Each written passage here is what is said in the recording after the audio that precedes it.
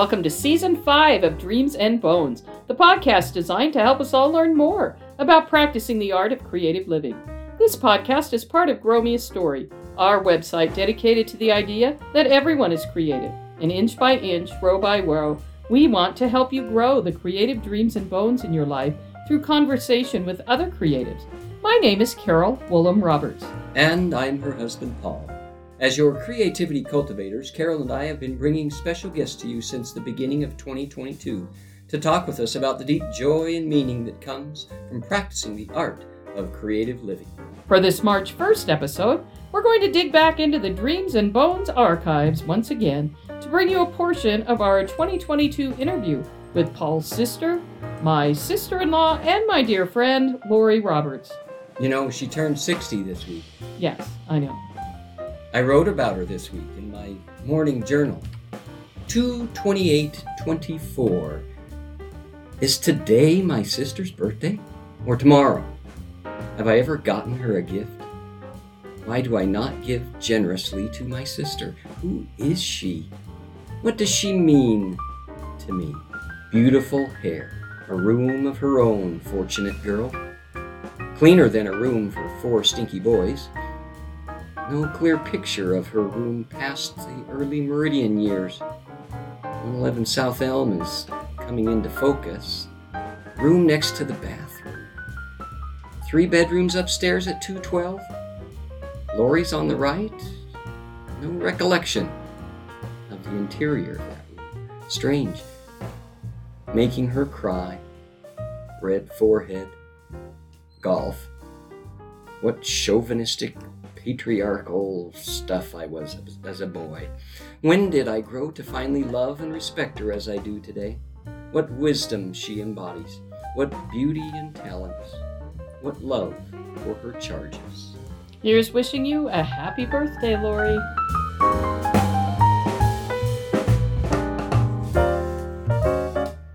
Well, good to see you, sis. We are down here in Meridian in Laurie's house with a different sound system, and we'll see how this sounds. It's going to be awesome. She's got a new Yeti microphone. Yeah, I do. Our podcast interview this month is my little baby sister, Laurie. And Carol's going to get us started. So let's just break right into this. Carol, take it. Okay. Well, looking back at your childhood, elementary school, middle school age, are there things that you can point to that shape the creative person that you are today? I've thought about this a little bit since you guys were kind enough to send me the questions ahead of time. I tell my students the story of being 4 or 5 years old and singing with my mom around the house. I particularly picture us being in the kitchen and her singing things like, "You are my sunshine, my only sunshine." That was a big one. Another one we sang that I don't know why, but we sang, "Nothing could be finer than to be in Carolina in the morning." But I remember being 4 or 5 years old and her saying to me, as you might say to a 4-year-old, "You keep singing that, I'm going to sing with you, but not quite the same thing." And then she would harmonize with me. Mm-hmm. And I remember being aware that she was impressed with my ability to sing. Oh. And I have the language for it now, of course, that she was impressed that I had the ability to sing the melody while she sang the harmony. And of course, I'm 4. I don't know that that's a thing not everyone can do. And then it wasn't too long before she said, "Now switch. You sing what I was singing." So I remember harmonizing just by ear, not knowing what harmonizing even was, with Mom when I was 4 or 5 years old, and knowing that it was really easy for me to do, and hearing her tell people, "Laurie can harmonize." And then, of course, around that same time, we're in church every Sunday. Right. My mom is up on stage playing the organ, but I'm sitting beside Grandma Martha. Yeah. Grandma Martha almost always harmonizes to the songs. And as a 4 or 5-year-old, I figured out how to fit my harmony between her part and the melody so that we were singing 3-part harmony with every song. Yeah. And then I just remember becoming aware in the 1st and 2nd grade I would teach songs to classmates so that I could harmonize with them. So I was very fascinated with the concept of me being able to teach other kids to do that, and that it wasn't a thing that they knew how to do. I think I was more aware of being able to harmonize than being aware at all that I had like the ability to sing or a so-called good voice. I knew I had a good ear. Okay. Long before I thought I should be singing in front of anyone. And what memories do you have of singing in front of anyone besides Mom?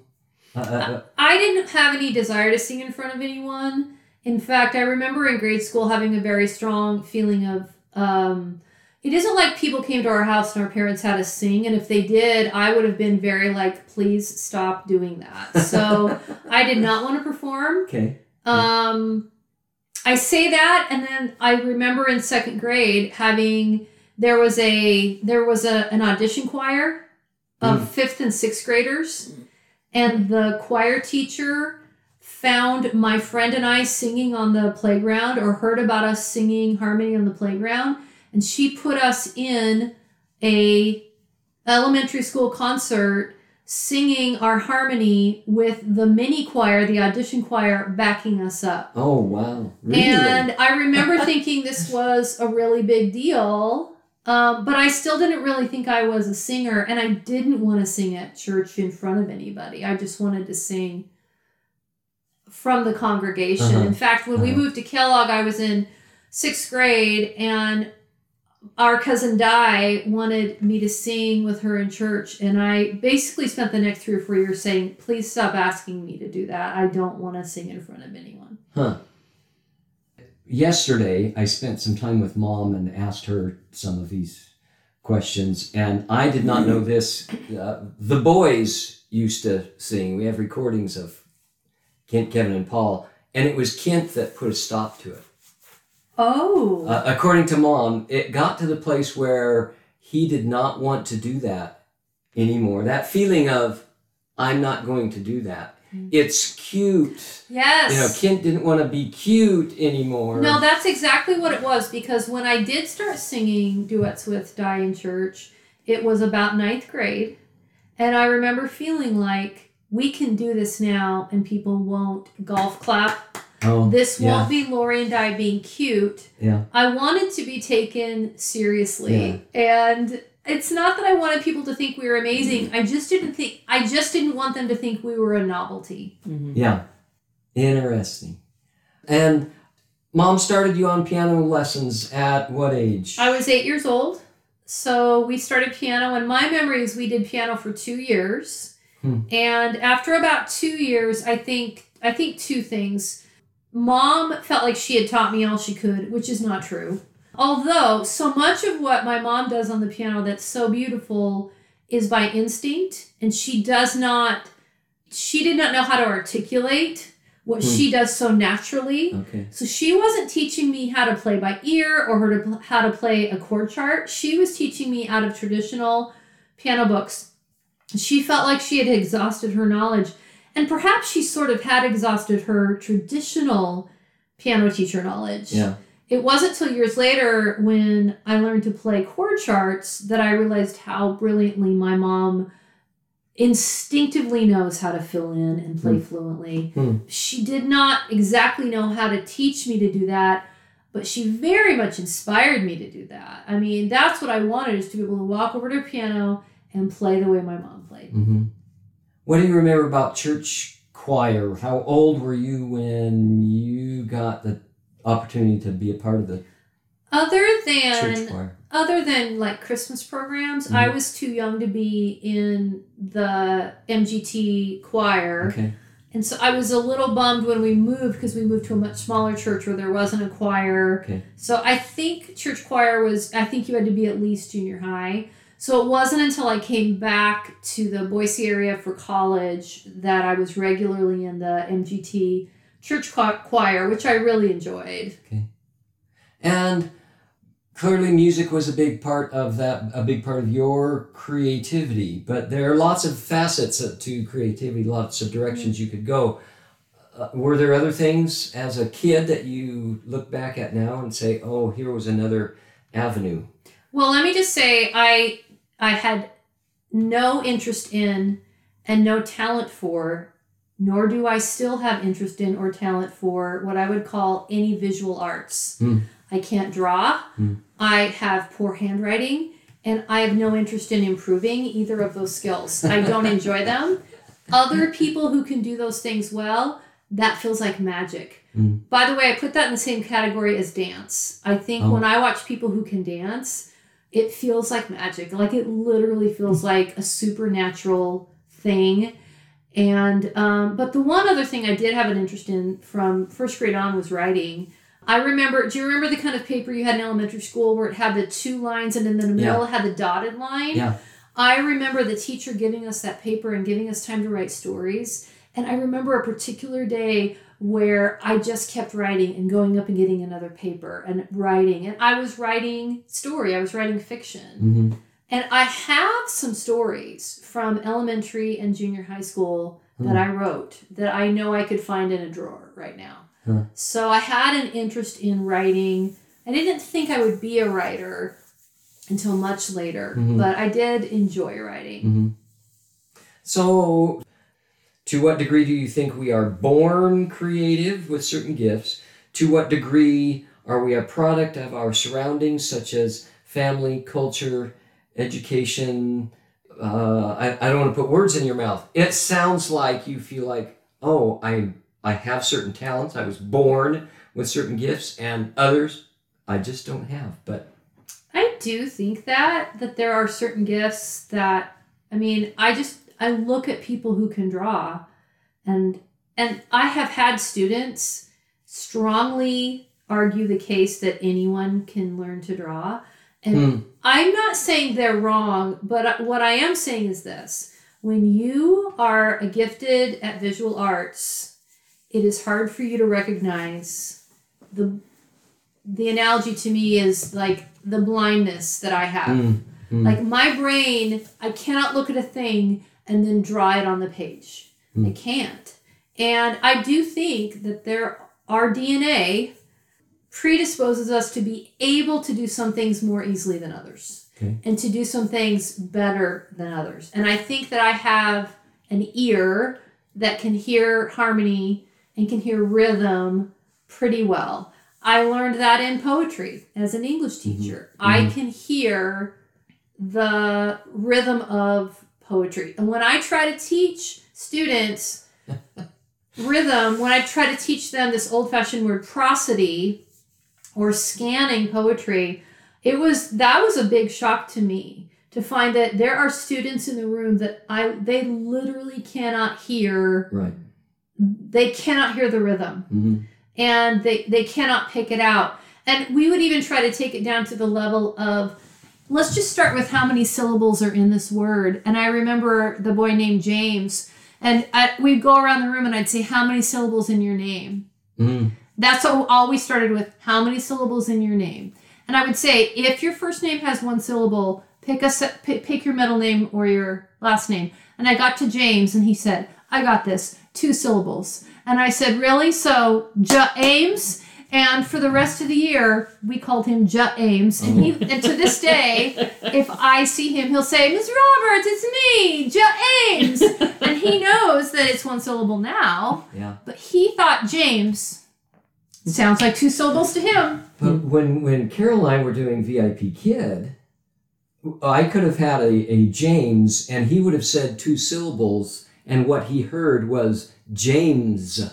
Oh, there you go. And they heard that. That's true. And so suddenly I'm thinking, oh, it's part of the language and the way the language is as well. It is. Very interesting. All of our siblings are musical and have a facility, I would say, for language. Yes. Who are the most skilled in the visual arts?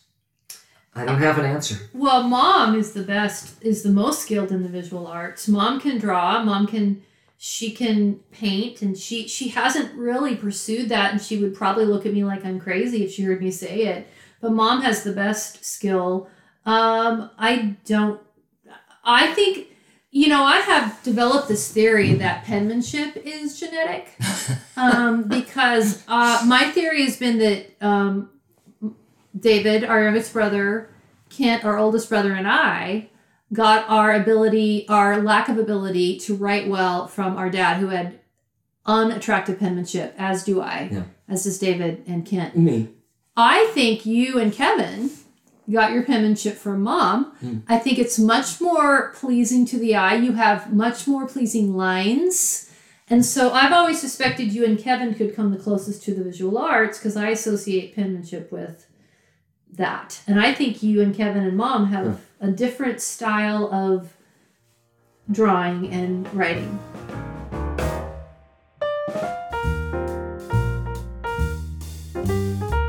Are you starting or currently working on a creative project but don't know what to do next? Do you need someone to talk to? Someone who will give you feedback and tools to get your creativity back on track. This is what Grow Me a Story is all about. Paul and Carol Woolham-Roberts, your creativity cultivators, will help you start, continue, or complete creative projects, big or small. Visit www.growmeastory.com to learn how Paul and Carol can help. Now, back to Dreams and Bones.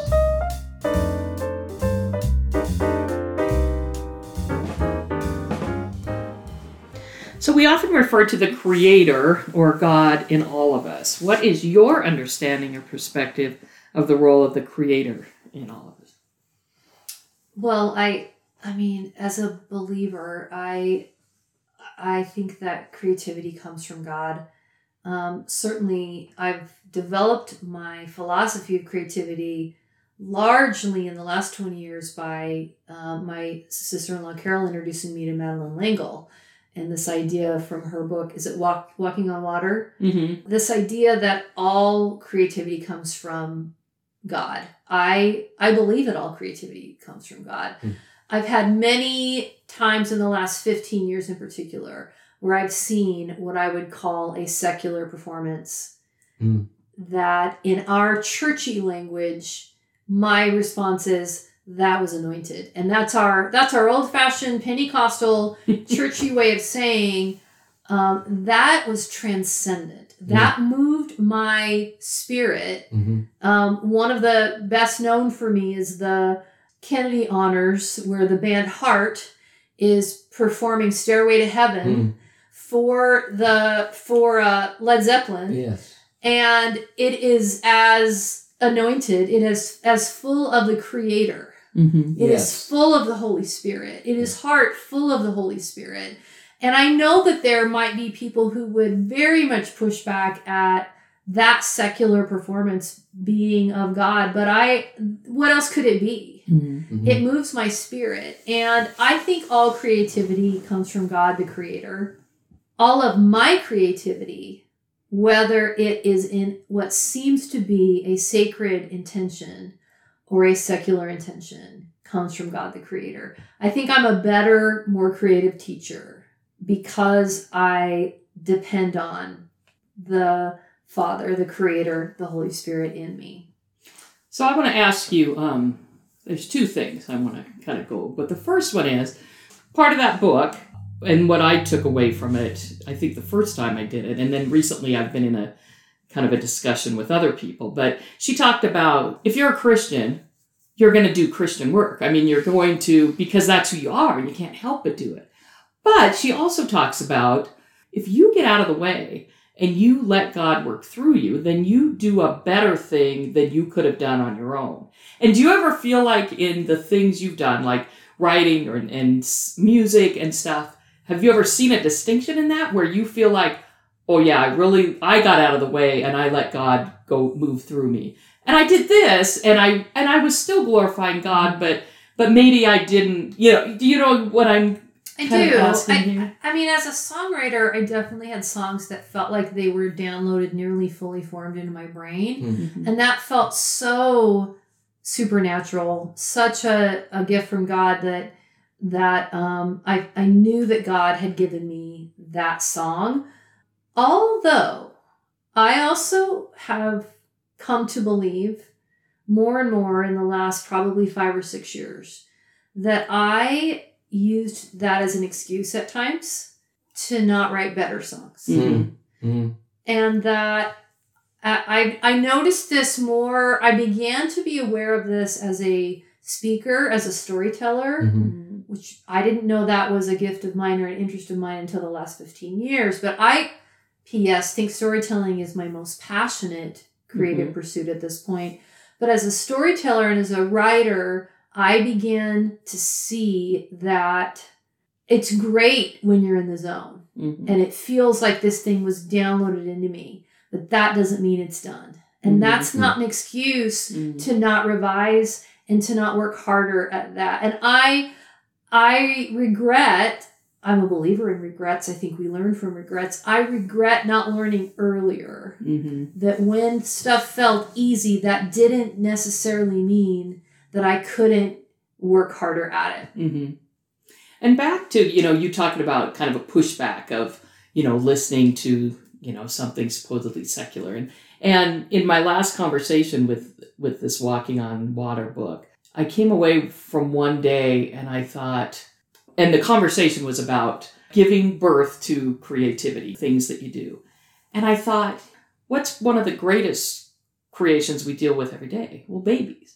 And it's like, God doesn't say, oh, you believe in me, so you get to have a baby. And you believe in me, and you get to have a baby. No, everybody gets to participate in that. Right. So why would it be different?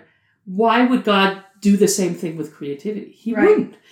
I think it's, if you're able to get out of the way and let whatever it is you think it is, we believe it's God, work through you, then it's going to be this wonderful anointing type of experience. Madeline Engel talked about, these masterpieces that have lived, Shakespeare and great painting, Van Gogh, all those. I mean, we don't know what their relationship with God was, but by gosh, I mean, they have transcended time and they've moved people. And we need to get out of our head of what is Christian art and not put it in this box. I think that sometimes trips up people to let God work through them. Yes. Yes. And it's hard to teach someone that. It's not you can't say, oh, do this, but you can get there, to do that. And I do think part of getting out of the way is also, though, being willing to, like, I've been taking guitar lessons for 2 years. And I knew I wouldn't be able to get out of the way until I learned some of the basics. Right. Exactly. So I had to put in 2 years of guitar lessons before I could have a few moments that I'm just starting to have where I can actually play and not be conscious of every single thing my fingers are doing or need to do. And so I love that idea that I can, a lot of the times I can't get out of the way until I've learned the foundational skills. And then I can say, I mean, there are stories of people who just sat down and could play the piano. Or do the thing they do. But I think a lot of us, we need to figure out, we need to do the hard work of the basics and then let God breathe on that and make it be even better.